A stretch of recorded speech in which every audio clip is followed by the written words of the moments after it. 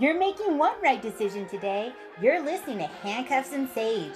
Three badass moms bringing you all the true crime and paranormal your heart desires. I'm Red. I'm Timo.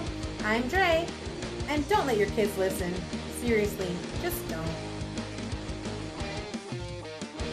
Hey, it's Handcuffs and Sage. Woo! Hey!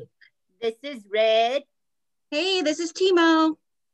Hey, this is Dre. What's up, guys? What's Oh up? my goodness. You know what I was thinking about? Are you guys decorated for Thanksgiving or Christmas in your houses? That's what I want to know. I'm crafting. So I'm crafting Christmas, but I'm up for Thanksgiving. I have that. a lot of Christmas around and it looks ridiculous. No, not ridiculous. Fantastic. What about you? It's just funny. Well, I don't decorate really. My mom is the one that just loves to decorate. And with my mom's issues right now, I don't think she really remembers that she has stuff to decorate. So I'm not going to decorate for Thanksgiving. That's just not my jam. I don't, but I will do Christmas. So I always do the tree is my thing. And then every little knick-knacky and everything else. Like back in the day, we changed like the toilet paper roll and the towels and this and that, everything that was, salt and pepper shakers, the mugs, the glasses, the dishes, everything was Christmas. But we got rid of a lot of that stuff because I'm like, we ain't got no room for that, girlfriend. We're going from a big house to a little itty bitty condo. We don't have room for that. So we got rid of a lot of stuff. But my condo's teeny tiny. I have one of those like pencil thin, skinny, tall Christmas trees, and that's our Christmas tree because that's all I can fit. And it's a fakie and whatever, but I decorate it all nice. I'll do that for Christmas. I have to because with all the shit that's happening in the world, I need to have something, to bring joy. Yes. Yes. So yes, absolutely. A lot of people are decorating for Christmas as we speak, like right now. They have everybody that I know has like something going on. So I'm like, all right, I don't feel so bad, but I'm decorating so much for Thanksgiving that I don't even miss Christmas yet. Like I don't feel like I need it. I'm like one of those rare people this year that's super going all out. You guys are going to be like blown away when I show you what I'm doing. Ooh. So it's gonna be like Christmas sweat, and then Christmas is gonna come the day after Thanksgiving, and like bam, I'm gonna go from orange to red. Bam!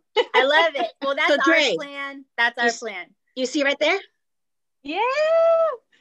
Oh, so I finally hung it up. Dre made this thing for when we did our little event last month, and it's a high hope sign, and I'm still going to say I stole it from Dre, but Dre actually gave it to me.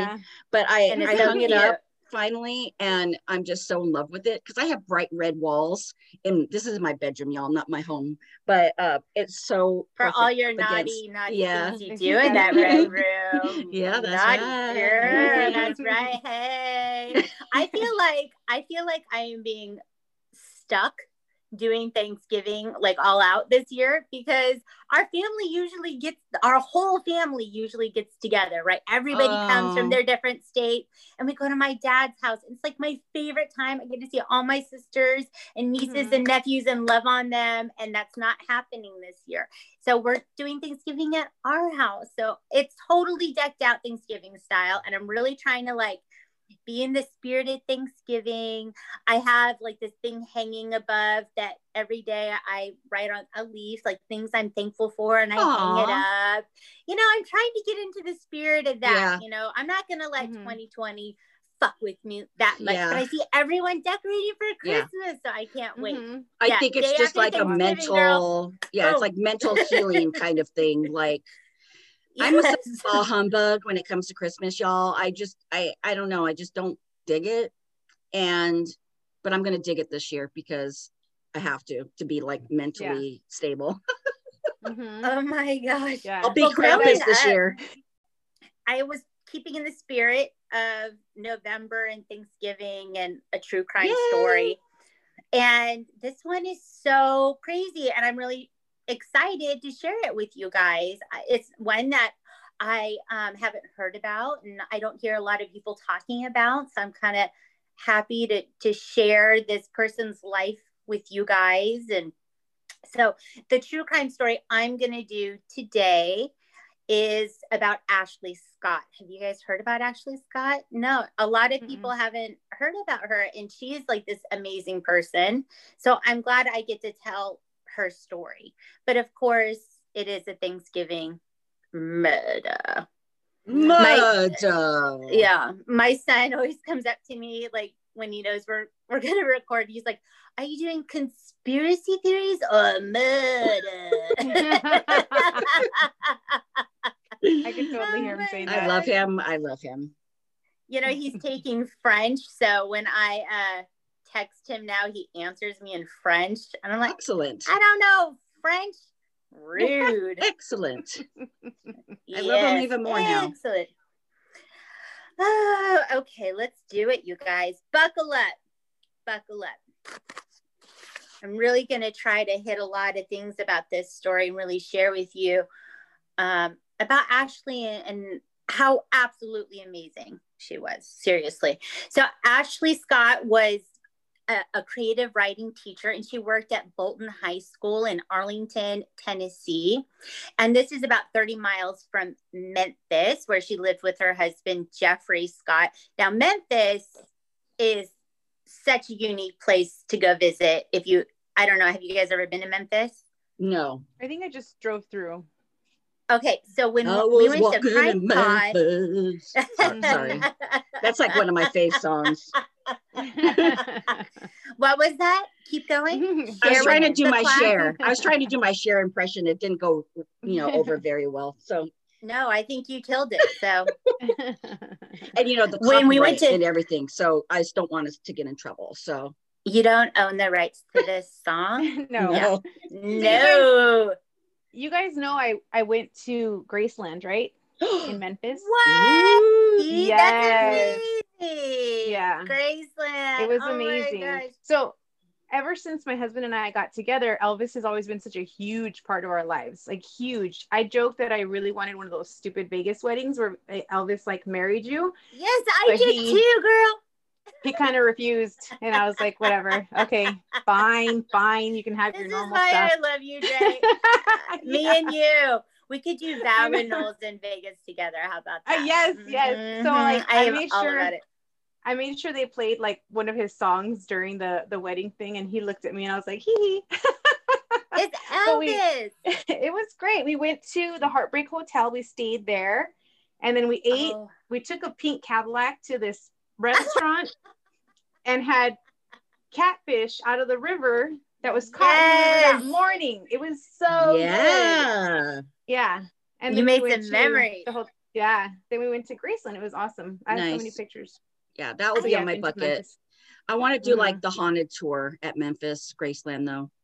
Yeah. I dig everything about that. Yeah, Memphis, of course, known for music, and it's known for the civil rights movement, right? It's really an amazing place. So when we went to Nashville for CrimeCon, I had no idea, but they really have this rivalry, Memphis and Nashville, about music and who has the better music going on. I just thought that was really interesting. And they really talk shit about whose barbecue is better. Oh, you want that Memphis barbecue? You know what I mean? It was really interesting.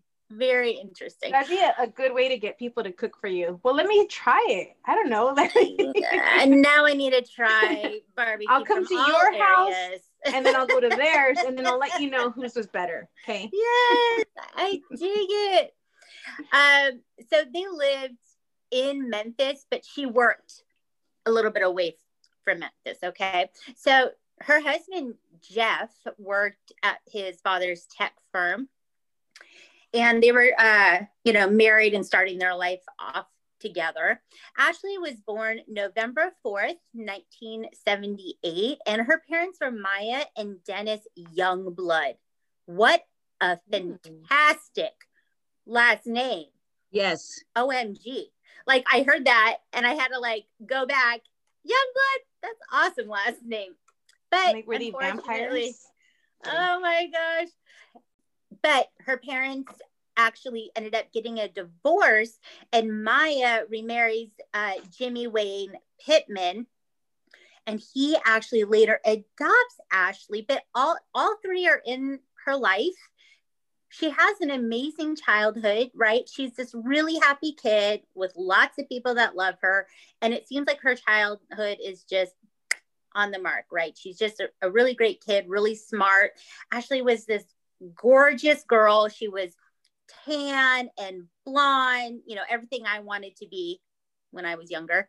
And, you know, everyone really liked her. She was very outgoing, and she graduated from Parkway High School in 1996. Okay. Mm-hmm. So Ashley and Jeffrey met and fell in love at Wichita Baptist University. Okay. So they're there for an education, and then they start just getting it on. So Ashley graduates in 2000 with her teaching degree, which is awesome. I bow down to all teachers. The couple seems really happy, and then they move to Cordova, Tennessee. And all of a sudden, Ashley gets very disconnected from her family and friends. Okay. All of a sudden, and there's no fight or anything like that. They later talk about it, like nothing bad happened. It was just slowly but surely, she just, you know, wasn't able to call them, couldn't see them. Right. So those are red flags. We've talked about this before. So she's slowly disconnected from family and friends. And then none of them are invited to her wedding, which just kills my mom heart. Right. Yeah. Really sad. Oh, it's your wedding. Awful. So Jeffrey obviously is isolating her from friends and family. And it said that he's very open about his dislike for all of them, right? He'll just talk shit about them all day, every day. He's a dick. And if anyone's been a McFuckface that I've talked about on this podcast, he is a McFuckface. And we'll get into all the McFuckery that he does, okay? He's very controlling with her. In 2003, Ashley becomes a student teacher at Polarville High School. And she's working under Elizabeth Sisman. And so, you know, as a student teacher, that you are an assistant to a teacher in the classroom, right? They're basically teaching you how to be a teacher. She becomes like very close with Elizabeth. And Elizabeth talks about how she instantly liked Ashley, how the students loved Ashley, how she had this amazing way of just memorizing and knowing quotes from famous authors, but then in the same beat could start singing all the lyrics to like Black Eyed Peas songs, right? So super cool chick. Everyone likes her. Ashley ends up calling Elizabeth her Yoda, and Elizabeth will call her Luke Skywalker. So they have this really nice working friendship relationship, which is really sweet to hear about. Ashley once told Elizabeth that when she's teaching, she felt like she was exactly doing what she was meant to do in life. And I thought that, what an amazing feeling to have. Like, this is it. This is what I'm supposed to do, and I am doing it. So she was meant to be a teacher, and she was a really, really good teacher. One of Ashley's friends, Lori Mitchum, said that they had been friends since the 5th grade and was one of the few friends that Ashley was allowed to have contact with still after she was with Jeff and married to Jeff. And it's really sad that her world really got isolated. And I think that really affected her later on. We'll talk about all of that. But Lori seems quite lovely and says wonderful things about Ashley. She said, Ashley loved people. She made friends instantly and was really, really funny. And if, you know, you see the pictures of Ashley, you can find images. She looks like fun. She looks like someone I would totally hang out with and have a good time with. And she really does have like this brightness to her. So she just sounds wonderful. So buckle up. All right, here we go. I'm going to take a sip of my kava tea, right, to keep calm. We're going to keep calm. Everyone drink your kava tea. Okay. So Memphis, Tennessee dispatcher Paula Haygood gets a call from Jeffrey Scott. She alerts her supervisor. She thinks that this could be a possible homicide, but she says that on the phone, Jeffrey's really calm, and he just says his wife is unconscious, but still breathing. But she said he was very calm. She says that she hears in the background a man speaking saying, "No, she's not breathing. I think she's dead." Mm-hmm. Yes. Memphis police officer Sloan Liddell is the first to respond to the scene. Sloan walks in. He sees a man giving a woman CPR. And this man is Dr. Robert McGee, and he's a friend of Jeffrey Scott's. And he was actually the man that you could hear in the background on that call saying, "I think she's dead." Okay. So Dr. McGee is actually, friends with them. He's with his family at the time he gets a call from Jeff. He's in the car with his family, and this is taking place Thanksgiving Day. So he's with his family. It's nearing the end of the day, and Jeffrey is calling him. And he says, "Can you come over, check on Ashley? She's been drinking. I can't get her to wake up, very calm, right? No alarm going off. And so the doctor, Robert, actually asked, have you guys both been drinking? Kind of thinking, this is going to be a situation. So he actually takes his family home and then goes to the Scott residence.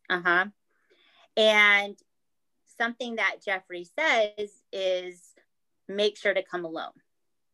Don't bring anyone. Don't call anyone. That feels alarming. Yeah. So he gets there, obviously insists, he calls 911. She is severely beaten. Severely beaten. Jeff was immediately detained when the police officers arrive. He's put in a police vehicle. He tells Officer Liddell that they just argued about a text message on her phone. It was just an argument and just something on her phone. Very calm. Not upset at all, right?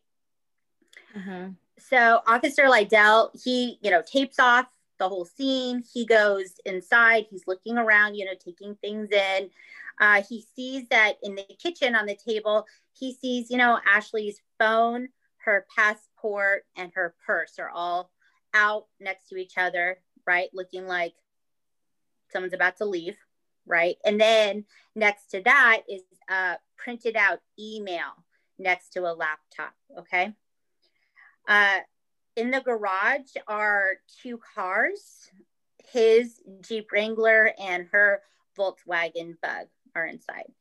Inside of her car, there's clothes in the car, a bunch of her clothes that are still on the hangers, like thrown into the car, right?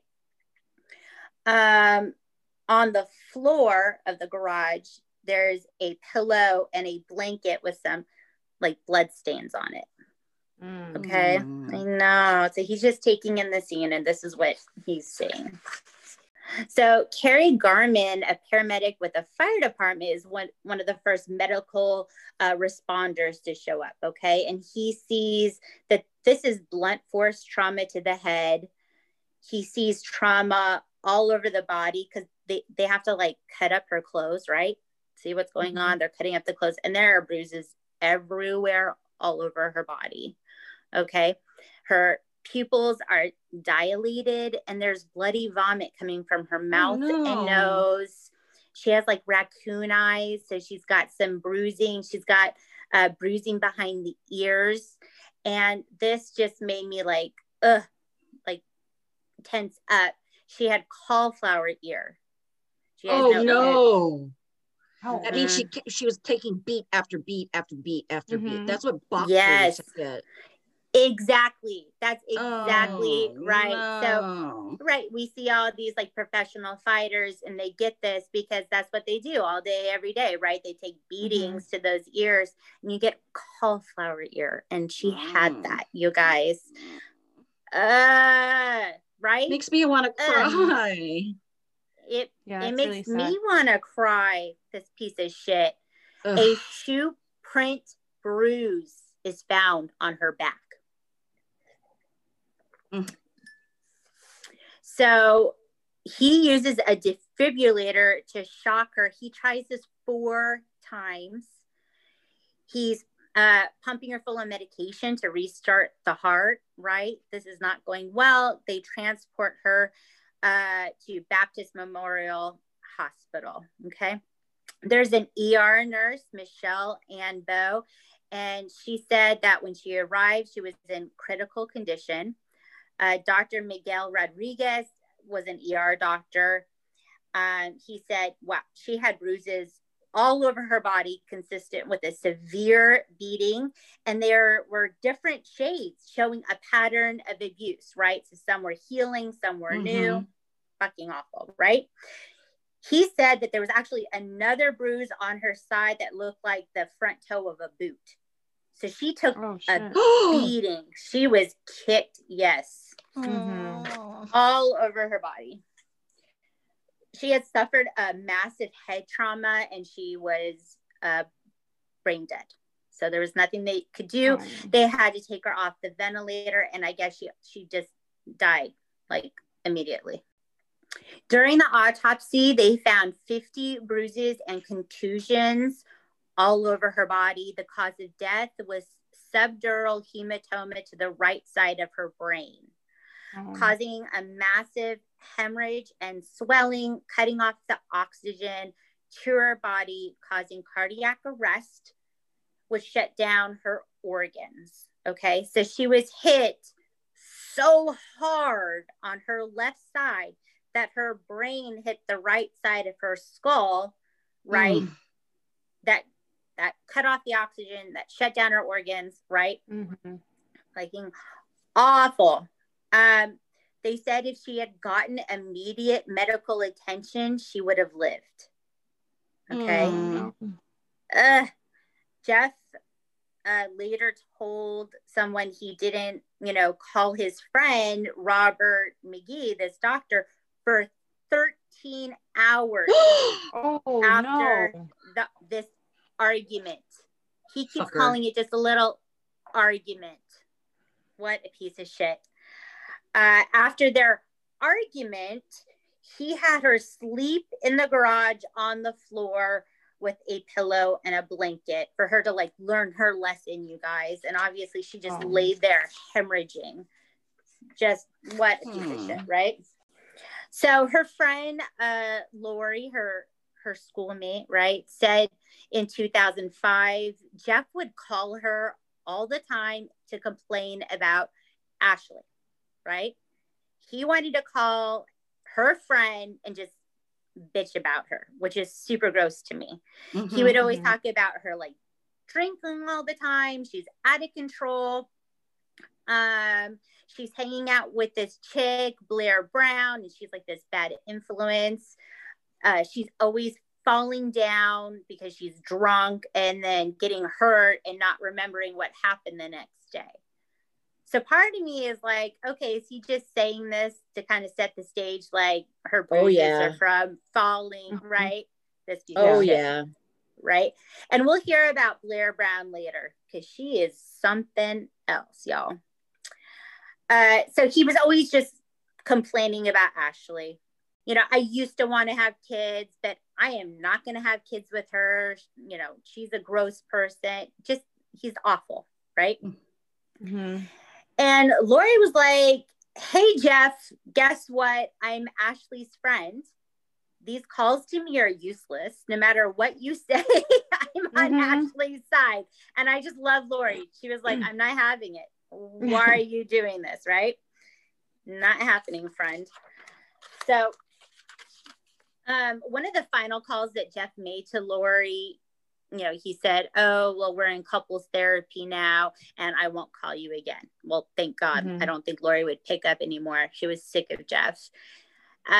After this, couples therapy statement, Ashley was actually taking Lori's calls again. Okay.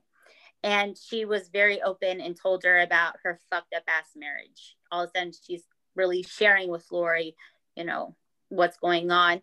He says that Jeff just calls her names all the freaking time. He loves to call her a whore, that she's a terrible role model. She's not fit for teaching. She just goes on and on about this verbal abuse from Jeff that happens 24/7, but she does not talk about the physical abuse. Okay. She doesn't talk about these beatings. She last saw Ashley in September of 2006. It was actually for a high school reunion, which is super fun. They were like going to get together and do like girl time reunion. Woo. So they got together. They went shopping for the reunion, which is super cute. But Ashley was worried about spending any kind of money. She said, if I spend any money, Jeff would kill her. Can't spend any money, right? Not allowed. Lori says Jeff calls her nonstop all weekend long. Just would not stop calling her. On the way, like they're on the way to the reunion, they're ready to have a good time. He calls her. He wants to know exactly what she's wearing and that she has to describe every single thing that she has on to him. So this is the type of shit that she's dealing with, which is awful, right? Awful.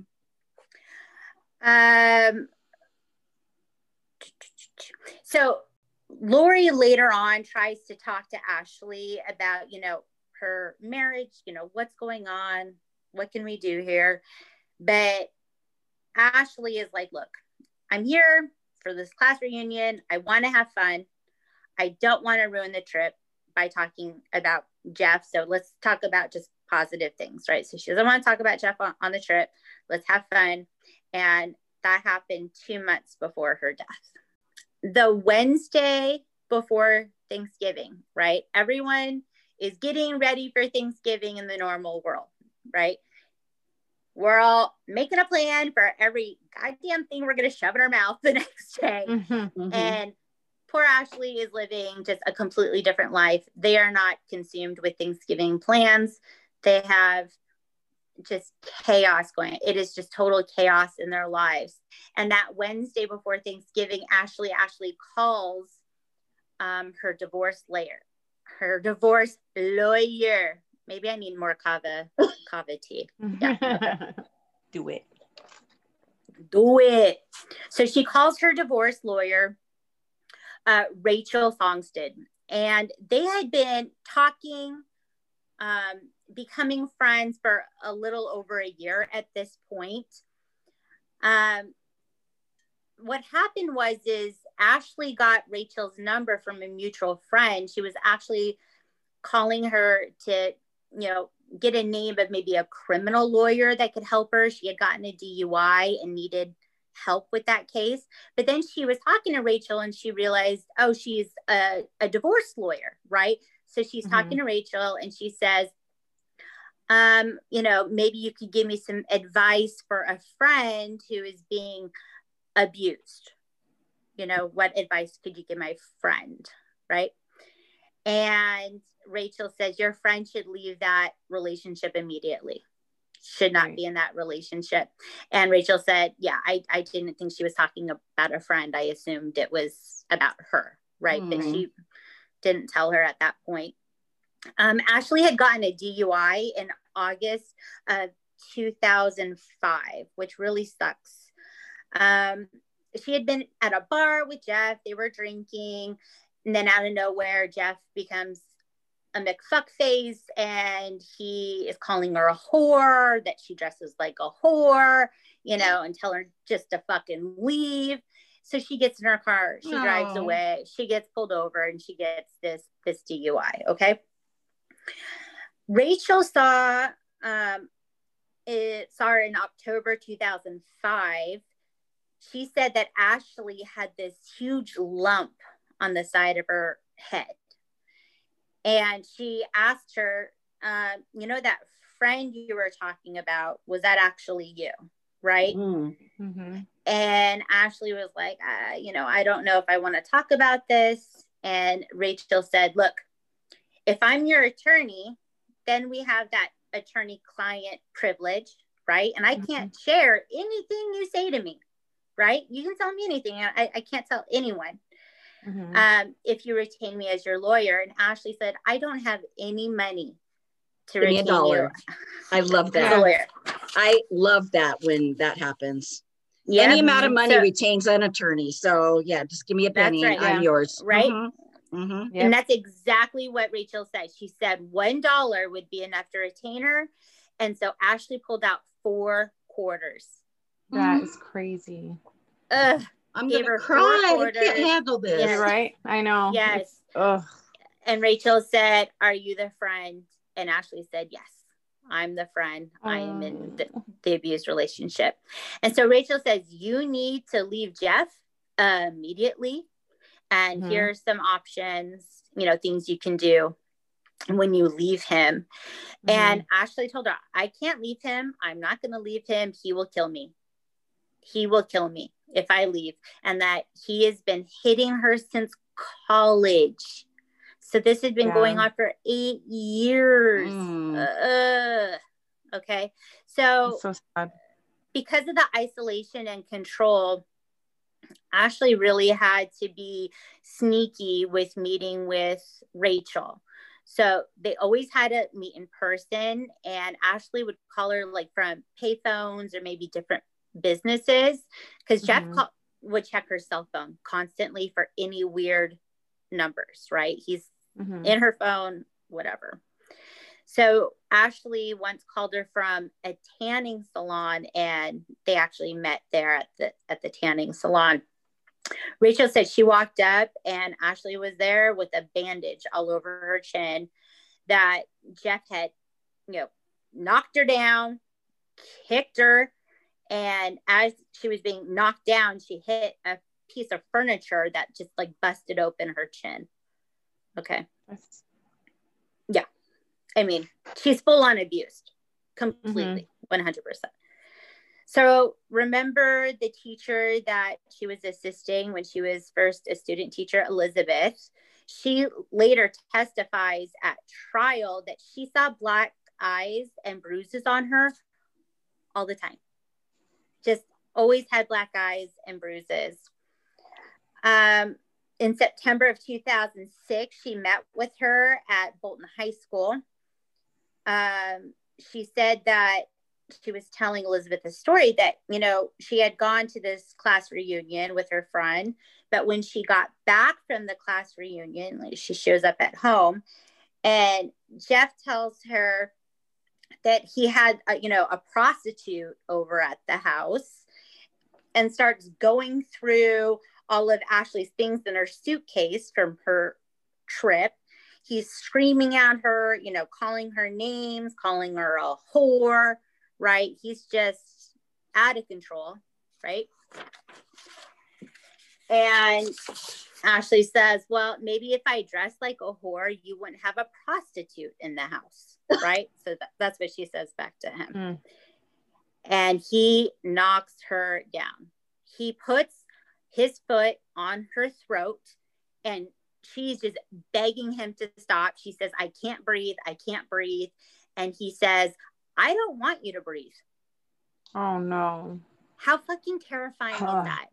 That is terrifying. That's terrifying. He would call her names all the time. And Ashley said that she was depressed. She did have a drinking problem. Okay. She said she couldn't go a day without drinking. And a lot of times she doesn't even remember going to bed. Okay. So she's obviously depressed. She's dealing with her depression with alcohol.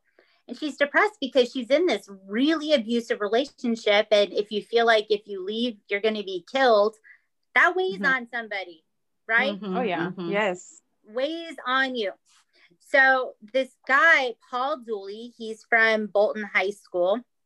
He's actually the department chair He also calls himself a mentor and friend to Ashley. He says he knew about the DUI, and she had actually opened up to him about the verbal abuse that was happening. And this happened like fall 2005, that she like kind of, you know, shared with him about verbal abuse. But again, doesn't mention the physical abuse. And she kind of does this with a lot of people. Like she opens up a little bit, but she's not telling everybody exactly what's going on. Mm-hmm. Okay.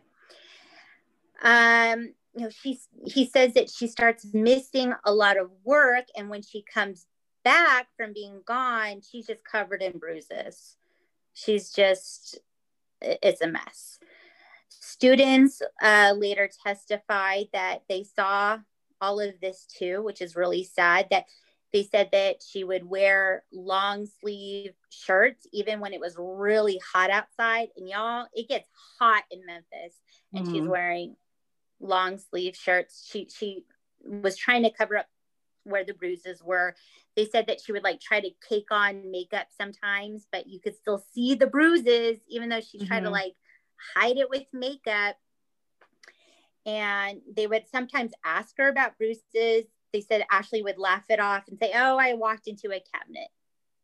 Oh, right. It's so sad because she just minimizes what's happening to her, right? And it really does seem through all of this that she's like in deep denial about the situation. Anytime Jeff does something bad, she does not call the police.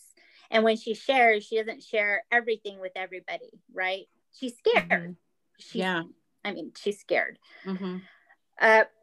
Paul said he was very, very concerned about Ashley, that in mid 2006, this had gotten to like a heightened point. He was kind of freaking out at like 3 a.m. in July. He gets a call from Ashley. She's crying. She says, you know, Jeff and her had a fight, that Jeff had hit her and strangled her. So this is a crazy fact, you guys, I'm going to lay on you. When somebody is in an abusive relationship and the abuser strangles that person is 10 times more likely to be killed by that abuser if there's been that strangulation in the relationship. Wow. Yes. So this is really bad. Really bad. So he's beating her and he's strangling her. Red flags all over the place. Paul tells Ashley. So it just, I'm sorry. You know what's so sad about this is that she has friends around her, but she's not able to say anything. Yeah. Because she's so afraid. And it just makes me so sad, because I feel like if any of my friends were dealing with something like this, I would want to know and I would want to help them and freaking send them to Canada or something. You know, Canada. Like, let's go. Yeah. Just white van it all the way. But you know what? It's that battered wife syndrome. And I know. I not personally, but I was involved in some type of situation like this. And we all knew it was happening. And we told the person, and it didn't phase her. She just kept on dealing with it. Like, even when it becomes their new normal. Change is scary.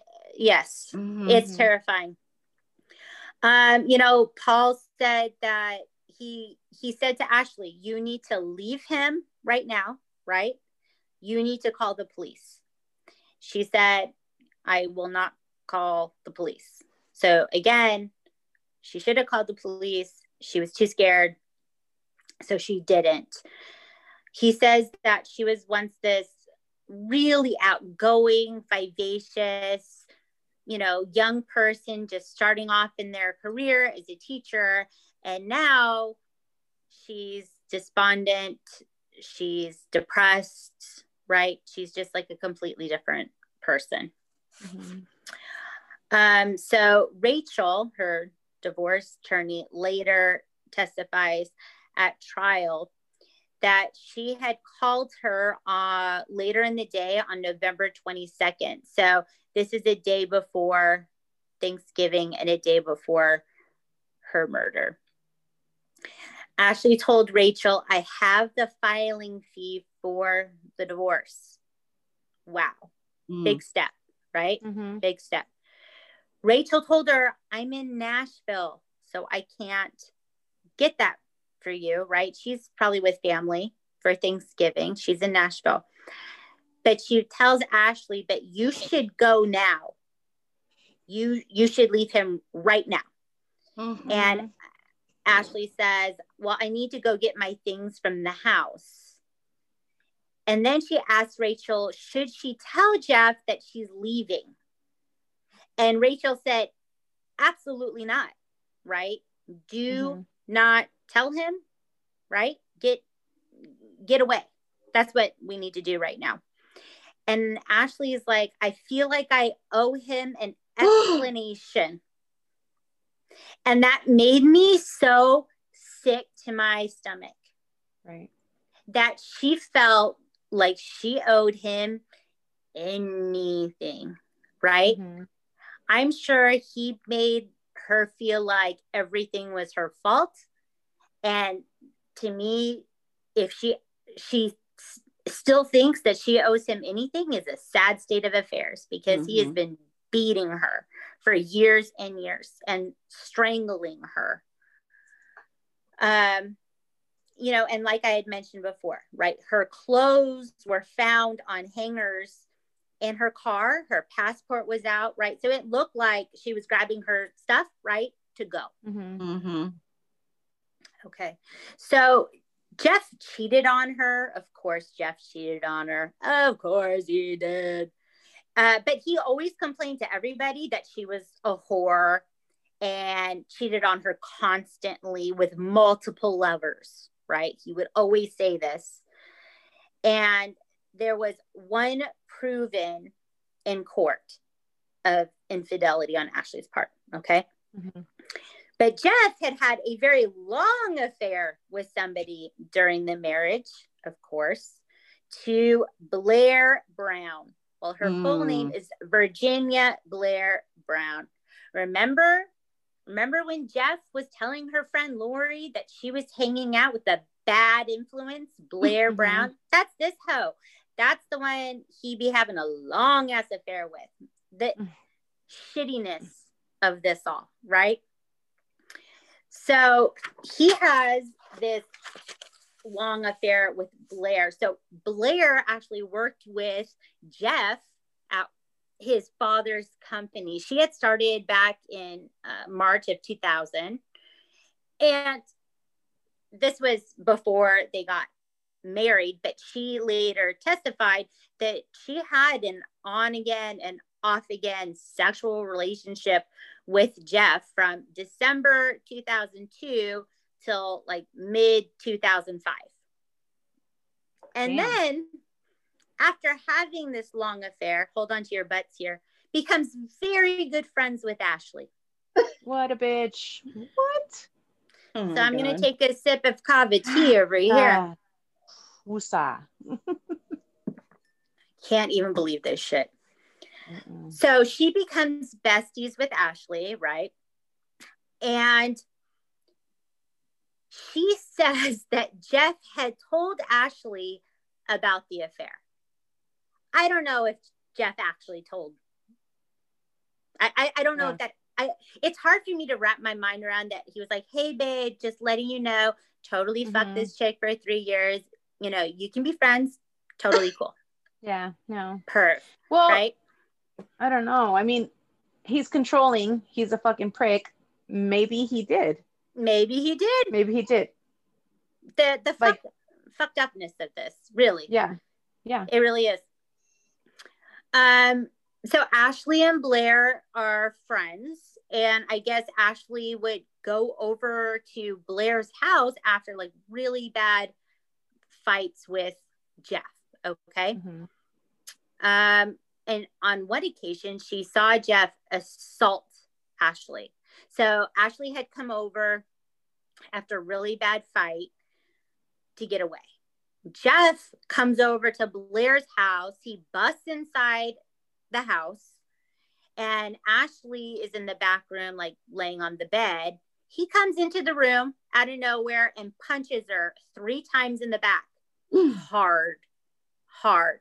And Blair says that she's like pulling Jeff off of Ashley and kicks him out of her house. You're gone, right? Mm-hmm. And she goes, hey girl, holy fuck, you need to call the police. And guess what Ashley said? No, I'm not calling the police. She won't call the police on this fucker. It makes me so mad. He just does whatever he wants. Oh, I hate this guy so much. So this is a really sad story, you guys. Are you ready? Okay. We're going to get through this part together. And Jeff once hurt Ashley's dog. So apparently they were in Jeff's Jeep. So Jeff is driving, Ashley's in the front seat, and she's holding the dog, and they were maybe fighting. He grabs the dog and he throws the dog out onto the road as they're driving. Fuckhead. Little fucker. So Ashley calls Blair. She's hysterical. Blair goes and meets them at the vet's office. So he throws the dog. They take the dog to the vet because Ashley loves the dog. Blair shows up. The dog, is really injured and takes weeks to recover from this bullshit. The dog lives, so that's good. But, I didn't know this, and I'm surprised I haven't heard this before, but I guess that's another thing that abusers do, is they will take someone's beloved pet and do terrible things to their pet as a way to control a person. Yep. And that, what the fuck? They'll almost to the point will be like, okay, I'll do whatever you want, but don't hurt my dog. Yes. You better not hurt my dog.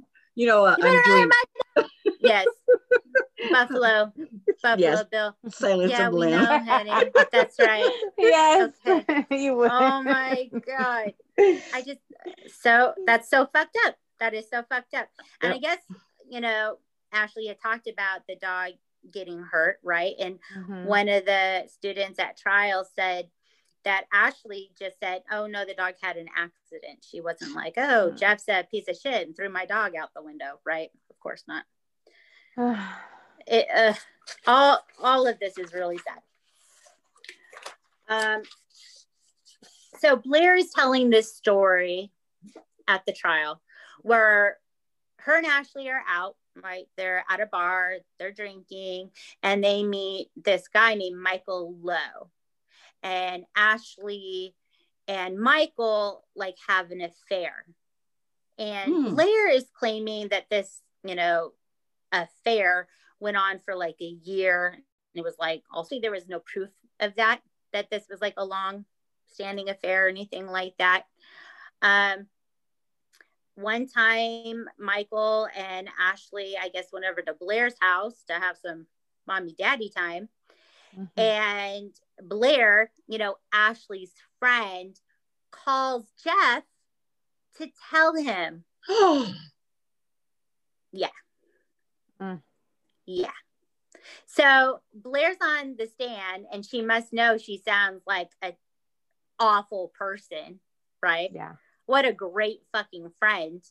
And she's trying to defend herself. Oh, well, at the time I felt like Ashley was using me, using my place, and I felt frustrated. Blair, didn't you have sex with her husband for 3 years? For 3 years. How about bitch. You check yourself?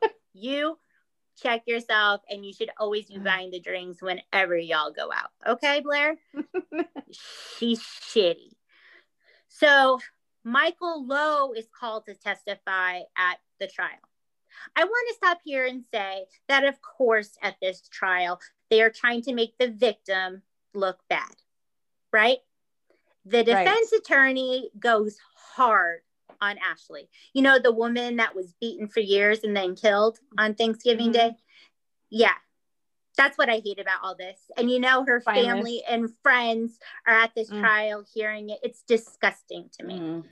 So, of course, Michael Lowe is called to testify. And he's actually minimizing the relationship also. Like, it wasn't this like long, intense love affair, whatever the fuck Blair bitch ass says, that they had sex 4 times, right?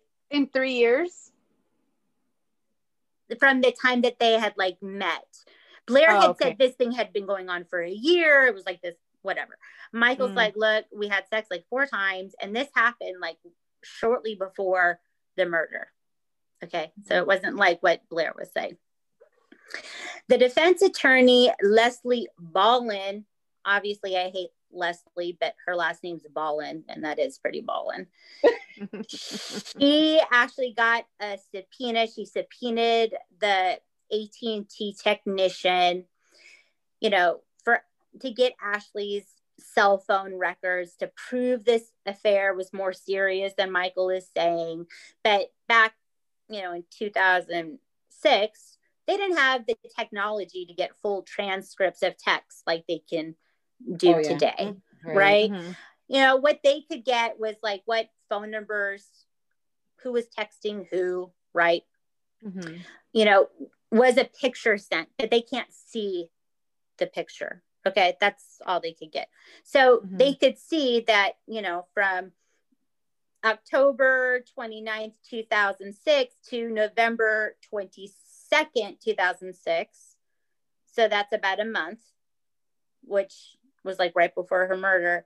That's when Ashley and Michael were having these texts back and forth. And that 5 images were sent on November 22nd. And they were saying that they were like graphic pictures that were sent. Ashley was trying to keep it hot with Michael, and she was sending him pictures. That's right. That's what they're saying, at the trial for her murder. Right. I hate that. And apparently they think that this is what that small argument was about that Jeff said they had, that little argument was him finding these images on her phone that he checked nonstop. Little argument. Yeah. So Ashley's gynecologist testified at the trial that she saw Ashley on November 14th of 2006. So what is that? Like a week? 2 weeks. A little over a week before her murder. Ashley was going on medication to increase ovulation because they were going to have a baby. Oh, God. The defense attorney, Leslie Ballin, she calls realtor Lisa Harris, and she testifies that Jeffrey and Ashley had just bought a new home and had signed the contract for that new home on November 14th, the same day she saw the gynecologist about getting on medication to help her get pregnant. Okay. I feel like maybe Jeff is promising her new life, right? I'll be good. Let's get a house. Now let's have a baby. I'll be good. We all know that in abusive relationships, they do this, right? I'll be good. I'm sorry. Look, I can do all these amazing things. I'll change. Right. Blair, her really good friend Blair, saw her on November 22nd, the day before the murder. Ashley had taken Blair to go see the new house. She was super excited about it. They went to lunch. They had some drinks. Blair said she was super just happy about the house and the possibility of them having a baby. But then, defense is like, yeah, but she's also at the same time texting Michael. Right. And it's like, look, this chick is in an abusive relationship. And obviously it fucks up your thinking. She has to know that relationship is bad. right? She has to know what's toxic and bad. So even though these things she can say she's excited about, her subconscious knows it's never going to change and it's bad. And maybe she could have this thing on the side, right? Maybe that's the light at the end of her tunnel, right? This is not a regular situation. So they said that the defense attorney, Leslie, laid groundwork for this to be second-degree murder, that poor Jeff had bought her a house and, you know, they were going to have a baby, and Ashley was cheating on him, and oh, poor Jeff, he just couldn't take the abuse from Ashley anymore. You know, his heart hurt and he snapped. So that's what his attorney was saying, of course, right? So prosecutor Karen Cook tried to keep Michael Lowe off the stand, right? She didn't want Michael to testify, make Ashley look bad. And she also wanted this printed email that was found at the scene, you know, out of court. It was an email to her biological father, David Youngblood, right? They all had a good relationship still. So she had this email with her father, David, and it said, you know, Dad, thank you for the check you sent. You know, we were having some financial issues and, you know, I have these expenses. And, you know, he's trying to teach her how to like maybe budget her money a little bit in the email thread, right? And she says in this email, Jeff would be mad if I asked for money. I'd rather run up a bill than ask him for any money. Please don't think less of me. And it's really sad because they're trying to make it look like she's bad with money, right? And that Jeff obviously found this email, of course. But really, one of the things he did was he was really controlling with the finances. Right. Remember? He wouldn't give her money. She couldn't spend money. So, you know, maybe this was a way for her to get money. Maybe that was the way she was going to pay for that divorce fee. Remember that filing fee? Right. I think that's probably what it was. But of course, she's making it look like, oh, dumb me. I'm so bad with money. Right. It's just fucking sad to me. So, you know, we're talking about things that abusers do. So financial control, they maintain dominance this way. She's keeping the abuse a secret and she takes the blame a lot, right? It's my fault, done me, right? So Michael and Ashley didn't actually have sex until like a month before the murder. And it seems like she just is very conflicted with her marriage and maybe with Michael and, you know, all these things going on. So this is what they think happened. Okay. They think that Ashley went to lunch with Blair, right? They had a nice time. She comes home. Maybe her and Jeff are drinking, right? Because she was drinking at lunch. Maybe they continue to drink. Maybe he showed her the email he found because he was, of course, going through her laptop. Maybe he then said, let me see your phone. So it's escalating. Then he finds the images that she sent Michael, right? So then maybe he starts beating her. And they said that this beating was terrible, that her shoes were found in 2 different places in the house. Wow. It was just a freaking mess, right? He wants to say that, you know, that this was just a small argument, but that it got out of control, right? So Jeff says that this was just an argument that got out of hand, right?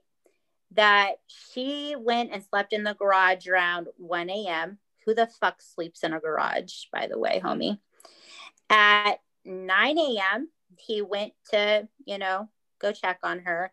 He puts her in front of the fireplace. And around noon, he takes her to the bed. He tries to lift her on top of the bed, but for some reason can't lift her on top of the bed because he's a weak ass bitch. And he leaves her on the floor. And that is where she is found later by Dr. Robert McGee, his friend that shows up to help. Dr. Robert McGee says that when he got to the house 6 hours later, right, after all of this supposedly happened, when he got there, that her hands and feet were like this bluish color, like gross looking, right? And Jeff was saying that he didn't know that she was hurt. Yeah. Oh my God. Over 50 contusions and bruises, right? But he didn't know. Right. So what they think happened, right, is that he knew she was fucked up, right? He knew that he beat her and it was bad, and that he left her in the garage, right, until morning time.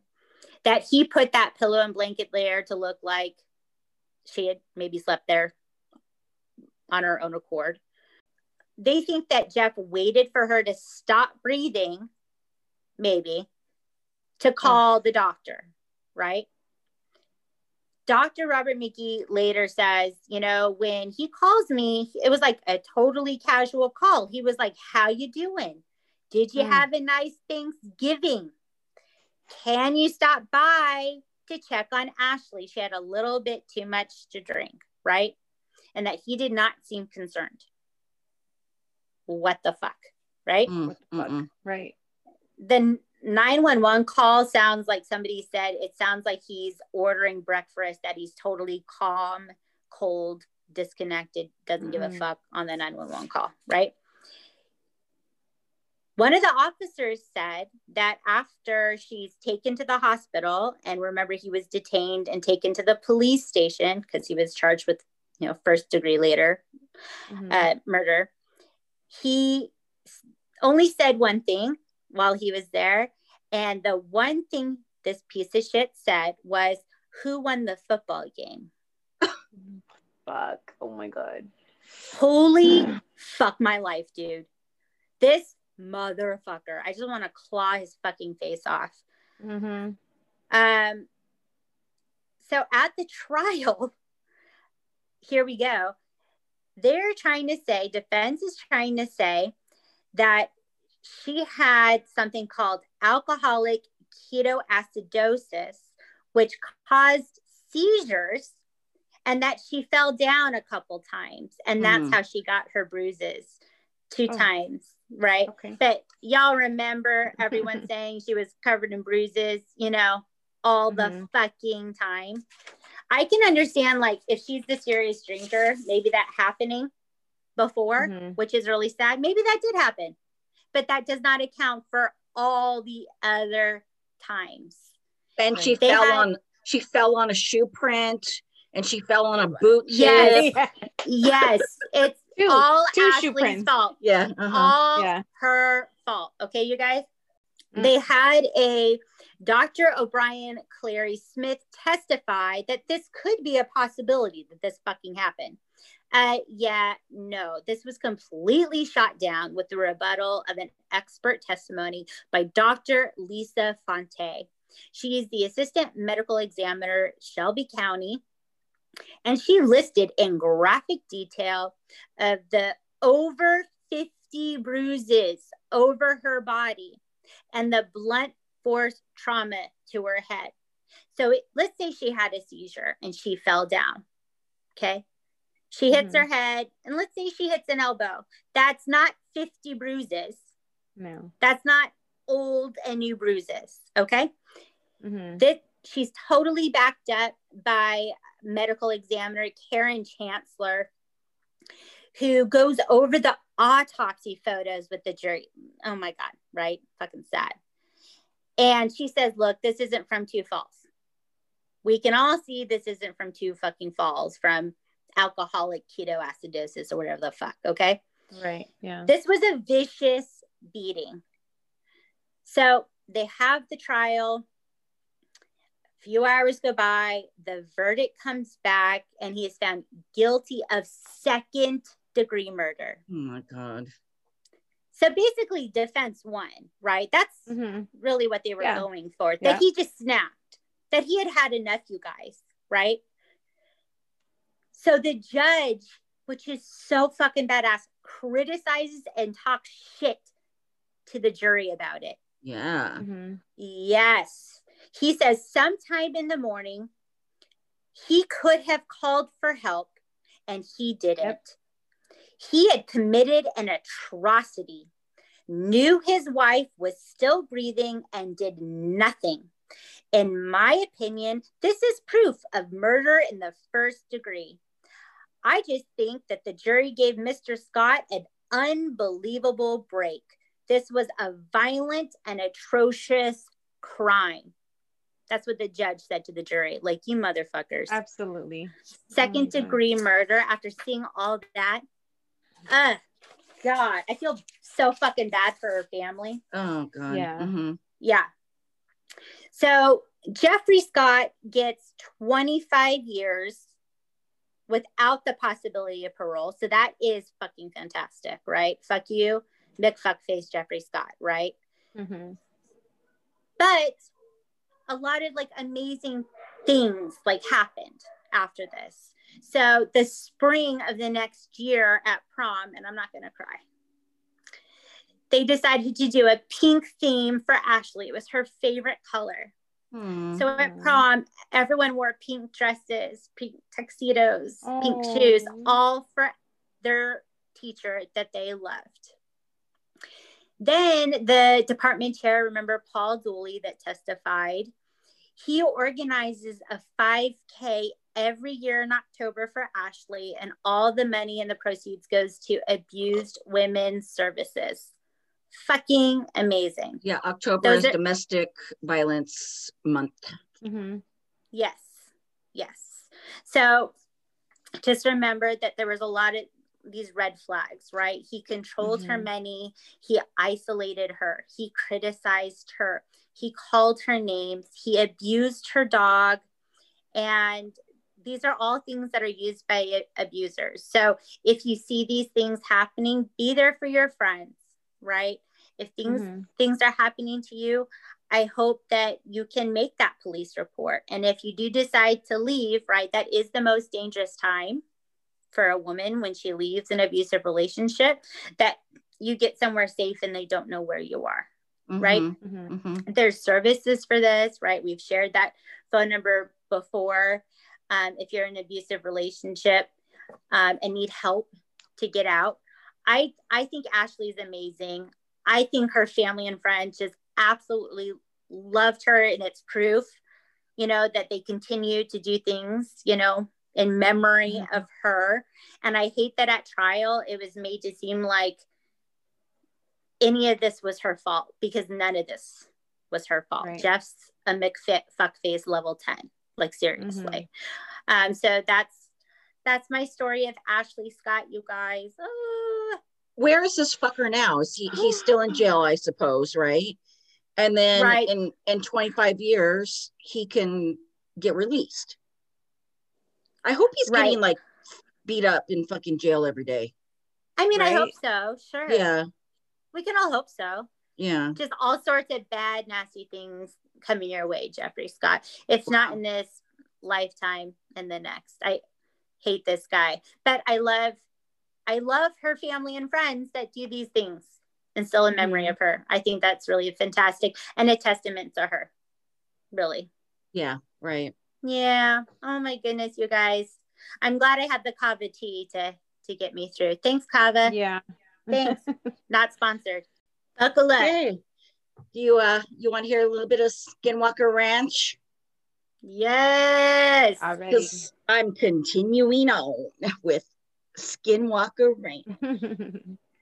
So we ended with Travis, and they had just dropped off all the cows on the ranch, and he had mentioned that he couldn't wait to see how the cows reacted to the ranch, but also how the ranch is going to react to the cows, because now it's kind of like flashback, like now all the cows are back. So what's going to happen now? Is the same shit going to happen again? So this happens the next day now, and Travis is stoked because he got all his rocket equipment. They're going to do the same experiment like what they did with the weather balloon, but now what they're going to do is they're going to shoot a rocket up with all the equipment, and hopefully they can get to that mile point that they need to get to and record what they need to get to. So he gets out of the car. This cute little girl gets out of the car with him, and he's like, I want you guys to meet Caitlin Russell. She's a graduate from University of Alabama. She's my intern. She's a rocket builder extraordinaire, and she has studied aerospace engineering and rocketry. So this girl is like the rocket girl. So this is why he brought her there. Pants on. Yeah, I know. And she's just like this plain Jane looking cutie pie, but you know, she can build these rockets like nobody's business. So hey, she's a rocket badass. Yep. Mm-hmm. So they have the table set, they're building up, you know, they're building all the rockets, they're hooking up all the equipment. So like kind of what they do is they put it in like a tube. They put all the equipment in the tube, and then the rockets built all around it. So as they're doing this, Jim Segala, he's like, you guys, look over there. And all the cows have now migrated like way over to where they are. And they're just like all huddled together in this one spot. And they're like, this is so weird. And then like, they kind of make jokes. Yeah, they want to see the rocket launch too. La, la, la, la. But it's like really weird. It's like they sense something is happening, something's going to happen. So they first launch, they're going to do the first launch, and it doesn't go very well. It shoots up, it goes, they're excited, right? And then it doesn't hit that mile point, and it flips back around, so it doesn't meet its I guess it has to go certain what's the word I'm looking for? It has to go, you know, certain height for it then to come down for the parachute to release. So it just falls to earth with no parachute. So they're like, he's like, heads up, people, heads up. And they go find the rocket, and it's pretty much, you know, done. How much was the rocket? I want to know how much the rocket was. Yeah. They bought it just sounds like they have money to just do whatever the fuck. Well, it's History Channel. So History Channel, come on. They probably put some bucks into it. And then we got Brandon Fugel, who's like the gazillionaire. So he is throwing bucks left and right, whatever. Oh, I want the History Channel to give me rockets and money. I know, right? Hey, History, hey. So they're hoping that maybe they got some data before it crashed. So then they build the second rocket. They're going to go send the second rocket off. What they're going to have in the second rocket is a gamma ray detector. And what this does is it records an entire spectrum of radiation. So the spectrum starts at radio frequency, then it goes to infrared, then it goes to visible, then it goes to ultraviolet, and then gamma. Gamma is the last one. And that's what's like super, super dangerous to humans. And that's kind of what they've been recording at some of these, you know, events that they've been, you know, where the radiation is getting all bananas. And those are gamma rays. That's like, you know, you got to bone out, dude, get out of that, because you don't want that radiation. Cancer danger. Oh yeah. Yeah. That's like your future children coming out with like two heads and, you know, stuff like that. Shit. Yeah. Like, yeah, you know, if you can have any after that. Right. So they can tell from this detector also that if the radiation is coming from the ground or coming from above. So as the rocket goes up, if it's coming from above, then the meter's going to go, it's going to increase because you're getting closer and closer and closer to it. Whereas if it's coming from the ground and it's going up, it's going to decrease because the rocket's getting farther and farther and farther. So this is like a really cool experiment. Like this little rocket that they're building is going to be able to tell them exactly where this is. So they're getting ready to do launch two, the second launch. And now they notice that the cows are like running in circles, and they're like running into each other. They're kind of fighting a little bit. And then they're like acting weird. They're like doing all this strange stuff. They're still in that same area, but they're like doing all this weird shit. They're getting aggressive. They're doing getting aggressive with each other. They're doing donuts, exactly. And they're just like acting just like not like what cows, you know, it's like what the fuck, right? Yeah, they're super chill, man. Yeah. Yeah. Then they notice this round, shiny object in the sky. Okay, so they haven't launched the second one up yet, but now they see this thing and they're like, "What is that?" Like, and all of the guys are there. There's Travis and there's Tom. There's Jim Segala. There is Dragon. The little girl, Caitlin, and then Eric. So they're all out there. They are all looking up at the sky and they're like, what the fuck is that?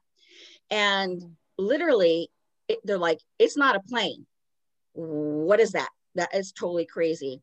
So they're standing around, they're trying to find, figure out what this is. And Travis is like, let's get the rocket up. Let's get the rocket up. Because if this is something up there that we need to like examine, we need to, get up there and record while is this the is object happening. moving?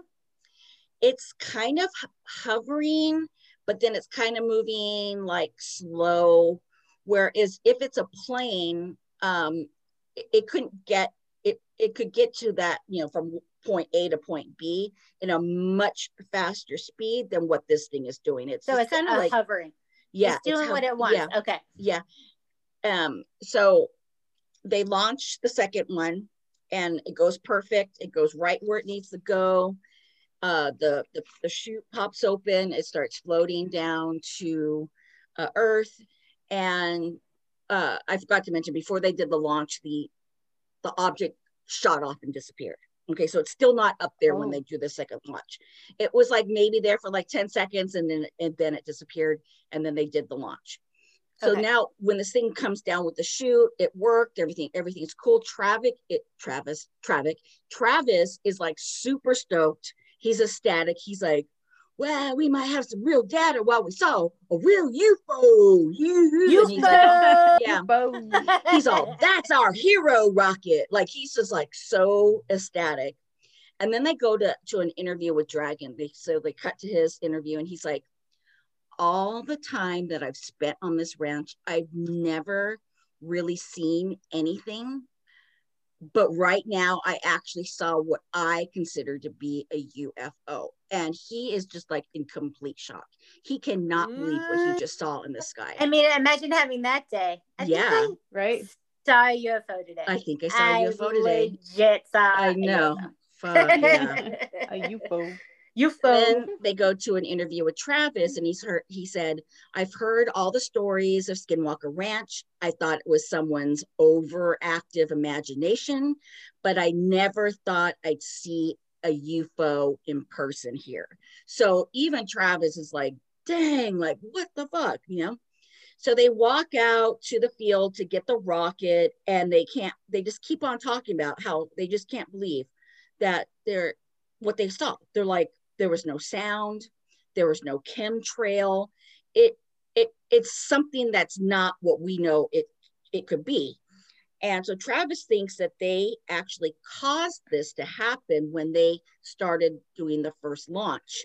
When they sent the first one up, he kind of thinks, he's like, hey, maybe we like called it somehow, or maybe we did something to where they're like, hey, what are you doing? We're going to come out and try and like, we're going to check you out. We're going to check out what the hell you're doing. Right. Yeah. Exactly. They're looking at the aliens and the aliens are looking down at them. Super awkward. Right. You know what I mean? Like, who are these fools? So they have equipment to build a third one. They really don't need to, but they're like, hey, for shits and giggles, let's put another one up and see what happens.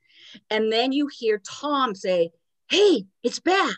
And they all run and they're looking up at the sky again. And that same fucking round, shiny object is back. And it's just kind of like cruising around. It's like not really moving. It's so crazy. Are there any lights? No, there's no lights. It's in the daytime. No, it's in the daytime. So you just see this like shiny thing. Fantastic. I love it. So it's so weird because off to the right, you see an actual plane flying, and you can see the chemtrail, and you can see the speed of what the plane is flying at, and it looks like it's kind of like following the plane, which is like so fucking scary if you think about it. Like, but you can see the difference. You can see the difference. The plane looks like and what the UFO looks like. Mm-hmm. Exactly. That's a great contrast to have. Oh my God, it's so crazy. And so then it starts to follow the plane, and then it just kind of fades out and disappears. And they're like, it's gone. It's gone. But they're just like surprised again. They're like, oh my God, we saw it for a second time. And there was a plane there. Now we know it's not like what a plane is. They're just freaking out, right? So then all of a sudden, Eric's like, the flight transponder. So they have that flight transponder command center where he can see where all the commercial flights are flying. He can see everything. Oh, so yeah. He goes in there and he checks it out. He can see the plane's flight plan, but there's nothing else. Nothing else. Mm-hmm. So I got chills. What the fuck? Yeah. They're what multiplying. The fuck? I don't underestimate the song. So Eric comes back out and he's telling them, and then all of a sudden Dragon is like, you guys, I'm like so nauseated all of a sudden. And they're wearing those special watches that Brandon got them. Mm-hmm. And he's checking it, and he's just been like kind of hanging out. He hasn't been really doing anything. His blood pressure is super high, his heart rate is super high, and he's very nauseated. And they start to freak out. They're like, well, that's not normal, take it easy. Maybe this has something to do with what's going on, but good thing that you said something to us, so that if something could it bad be from happens, excitement? Just like the excitement of seeing it. I'm being serious. Like, I mean, we sure, react it could be because he did say, yeah, as long as I've been here, I've never really seen anything. He could be like freaking out, like, oh shit, whatever. Yeah, possibility, 110% possibility. Mm-hmm. So they do the third launch, goes great. All the guys then go into the control room and they're going to review all the data. So they're looking at video of the sky where they saw the UFO to see if they actually caught it on camera, because the History Channel's recording. I guess they had a camera that was recording too, and they can see it. They caught it on camera perfectly. Ooh. Pops up super bright in the middle of the screen. Mm-hmm. They zoom into it as far as they could zoom into it, right? And it just looks like this, like shiny. I mean, it's not clear, it's bouncy, but it's like you're like, what the fuck is that, right? In this day and age, everything should be super clear. Yeah. I expect it. And it's traveling super slow, and it's there for 10 seconds and it disappears. So on top of all this is happening, they start looking at the data of the gamma ray detector that was in the rocket during this time. And they found that at the very highest point, so at that mile point that they needed to get to, there was so much energy above the ranch. The gamma rays were absolutely like outrageous at that point. Wow. And they have no clue where that came from. Like it's not known to science, like that's possible. We're just randomly in the sky, there's these like high gamma rays. So can that cause nausea? It can, but the gamma rays are like the highest, most dangerous radiation that you could receive. But this was at that mile point, so I don't know if that could affect them down there or not at that point. Mm-hmm. So Dragon's like, we got to call Brandon and let him know what the fuck is going on, because this is fucking bananas. So they call Brandon, and Brandon asks if could this have been a satellite. He's trying to recognize all different aspects before he immediately goes into you have to look at all options. And Travis is like, no way, because it's not following any orbital motion at all. So whatever that means in Travis scientific talk. And then Brandon is curious that maybe it's reacting to all the experiments that they just did. And that's exactly what Travis said too. So they're all kind of like on the same page. They're like, dude, we might have called these things to come and say, hey, what's up? What are you doing? I'm super pissed. I have been calling for a UFO. I know. Entire freaking life. Dang, I know. Rude. So then they go to an interview with Brandon, and he's like, as a kid, I never had any experiences with UFOs, paranormal, nothing, until I came to Skinwalker Ranch. He said 2 years ago, mid-daylight, he saw a UFO above the mesa. It was a 40 to 50 foot saucer aircraft, like a disc-like aircraft, and it just moved in a blink of an eye, and then it was gone.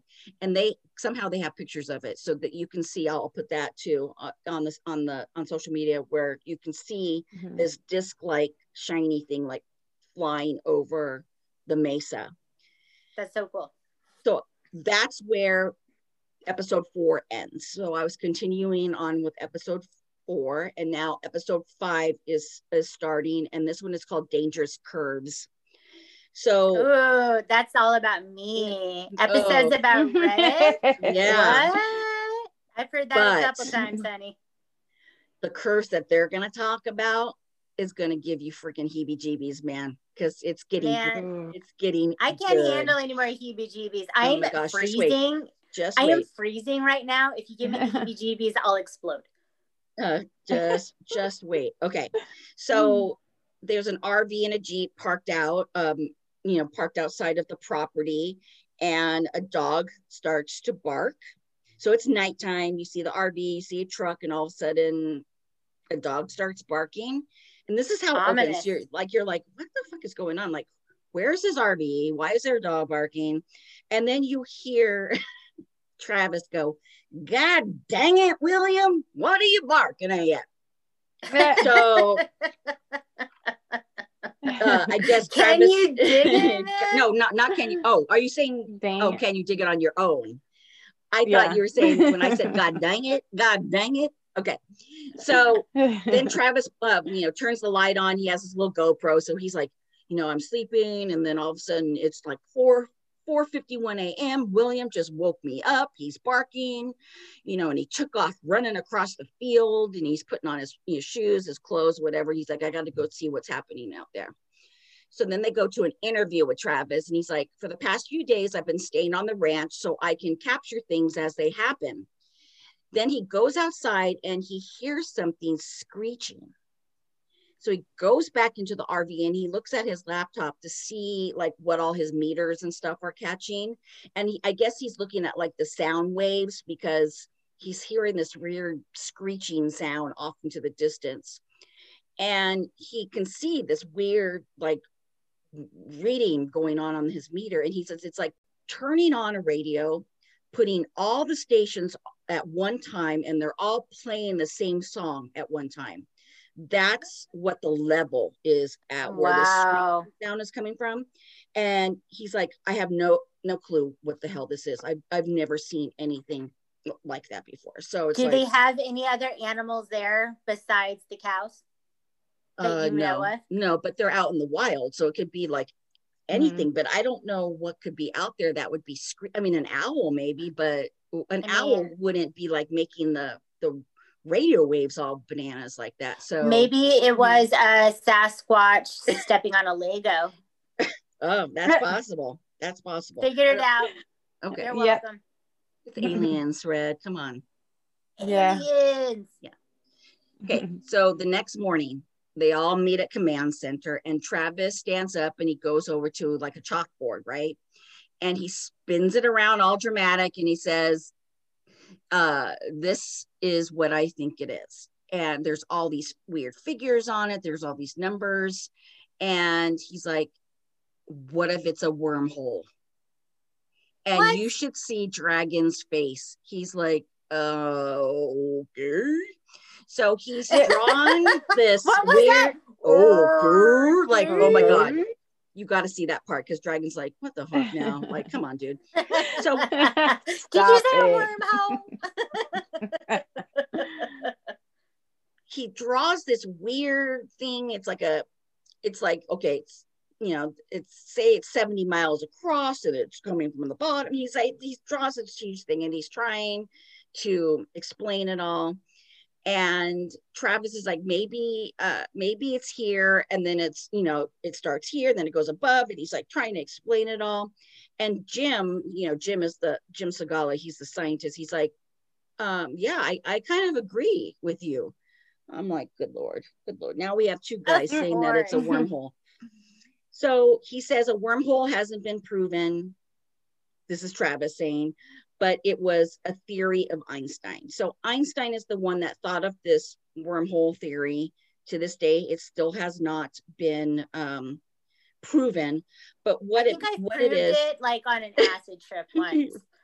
I figured it out. Yeah, you're welcome. Basically what it is like if you have layers of like dimensions, a wormhole is something that you can travel in between the layers. So that's basically what a wormhole is.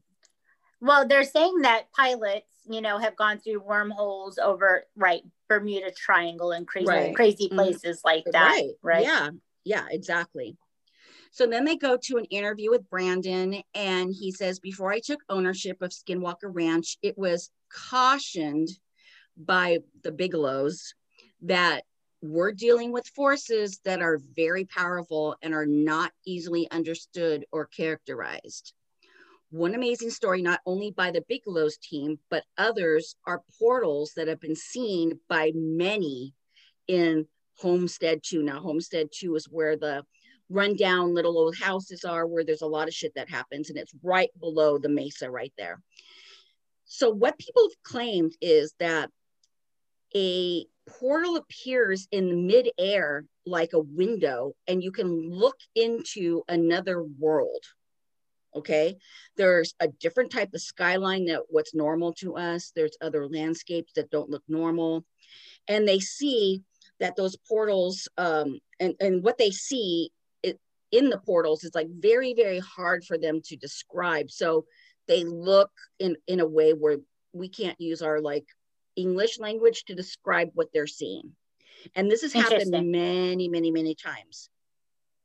So then they go back to the table, and Dragon, of course, goes, do you know how outlandish this sounds?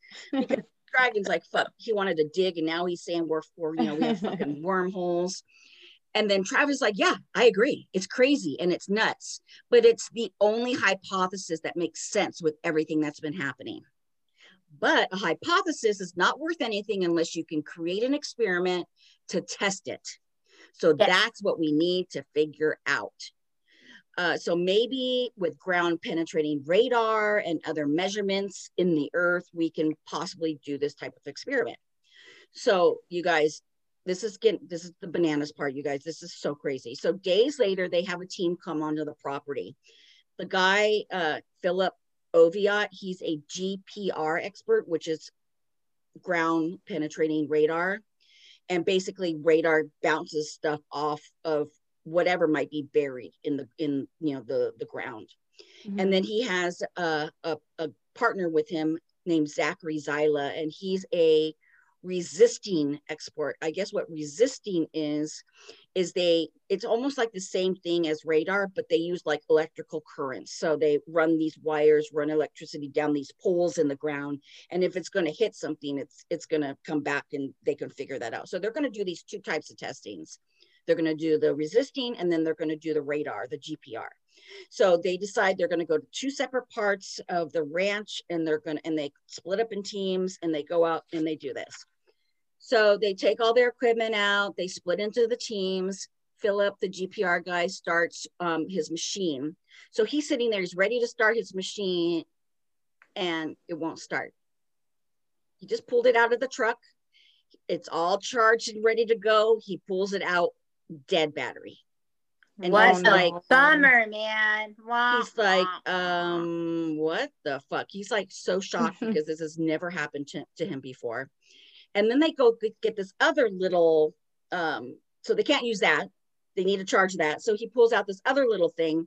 And when they turn that on, it's in the yellow. And he's never used it to the point where it's gone in the yellow. So he's actually never seen the yellow come up on his screen before. So Caleb walks up, and Caleb is our muscly ginger that comes out. He's security with Dragon. And he's like, you guys, look at my phone. So he's showing them his phone, and his phone is like, it's like on the keypad where you dial, and it's just like going, and there's like all these numbers just going across like a ticker. Oh, shit. It's just like 5, 4, what? 6, and it's just going over and over and over and over and over again. Did he try putting it in rice? Yeah. He said, okay. It accessed my my contacts and tried to dial a couple people, and then it's going into like my photos, and then it's like just hopping from app to app and doing all this weird stuff. I don't want anything in my phone looking at my shit. What the fuck, you guys? And then they're like, how long has this been happening? And he's like, for like 10 minutes now. And they're like, dude, what the hell's going on? So they decide, edit. So they decide that they're going to put that little machine on the back of their little UTV or their Rhino, whatever they have, and they're just going to drag it along the ground. It's made to drag, but it's kind of weird how it's dragging. Weird. And they're just going to run it until it dies out. They're going to just use what they got, try and get the readings that they want to get out there and do it. So as they're doing that, the other team is out there. They're running all the electricity lines and setting all that up. It's really weird. They have to like put these stakes with a hammer in the ground and then wrap it with all these. It looked way too tedious. Like I wouldn't want to be that dude. So they go back to Dragon, and then Eric and Philip were there too. And Dragon's in the back seat, and Eric's driving, and then the other dude's sitting in the passenger seat, and they're looking as they drive. They're looking at like this little TV screen, and it's giving them like red little like pixelated like pictures of if they can see if it's hitting something. And as they get to Homestead 2, this weird dome shaped thing pops up on the screen. It's just all blank, and then all of a sudden you can see it's hitting this round arc looking thing.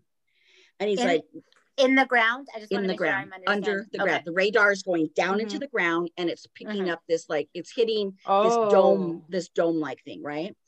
And he's like, Philip, what could that be? And he's like, I have no idea.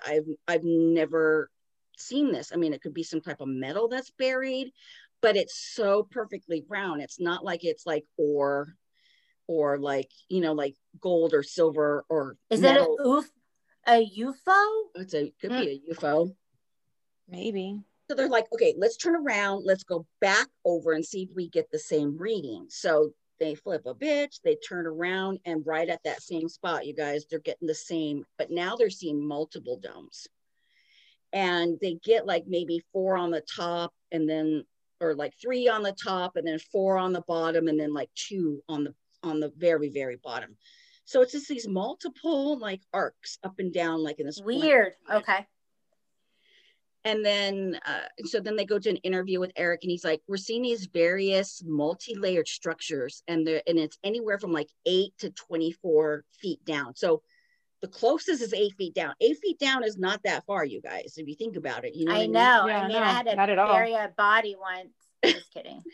And you dug all the way to 8 feet. You know, I was trying to burn calories. Okay. You know. All right. And then Philip's like, you know, it looks kind of weird because it looks like it might be a tunnel because it has a top and a bottom with an empty center. So he says it could be some type of tunnel. So interesting. He says it's smooth, but it goes almost like, like there's a top and there's a bottom, and then it pinches at the ends. Is it a wormhole? And that's where I'm going to end this one. But you didn't answer me. Is it a wormhole? Yes, no. I know. Not a wormhole. Hello. Wormholes, I think, happen out of like plain air. Like it just like pops up, like a portal pops up. This is something that's obviously buried in the ground with arc shapes. Interesting. Where all the shit goes down. Into it. Right in front of Homestead 2. Right in front of the Mesa, there's something there. What's there? I never ever. There's something there.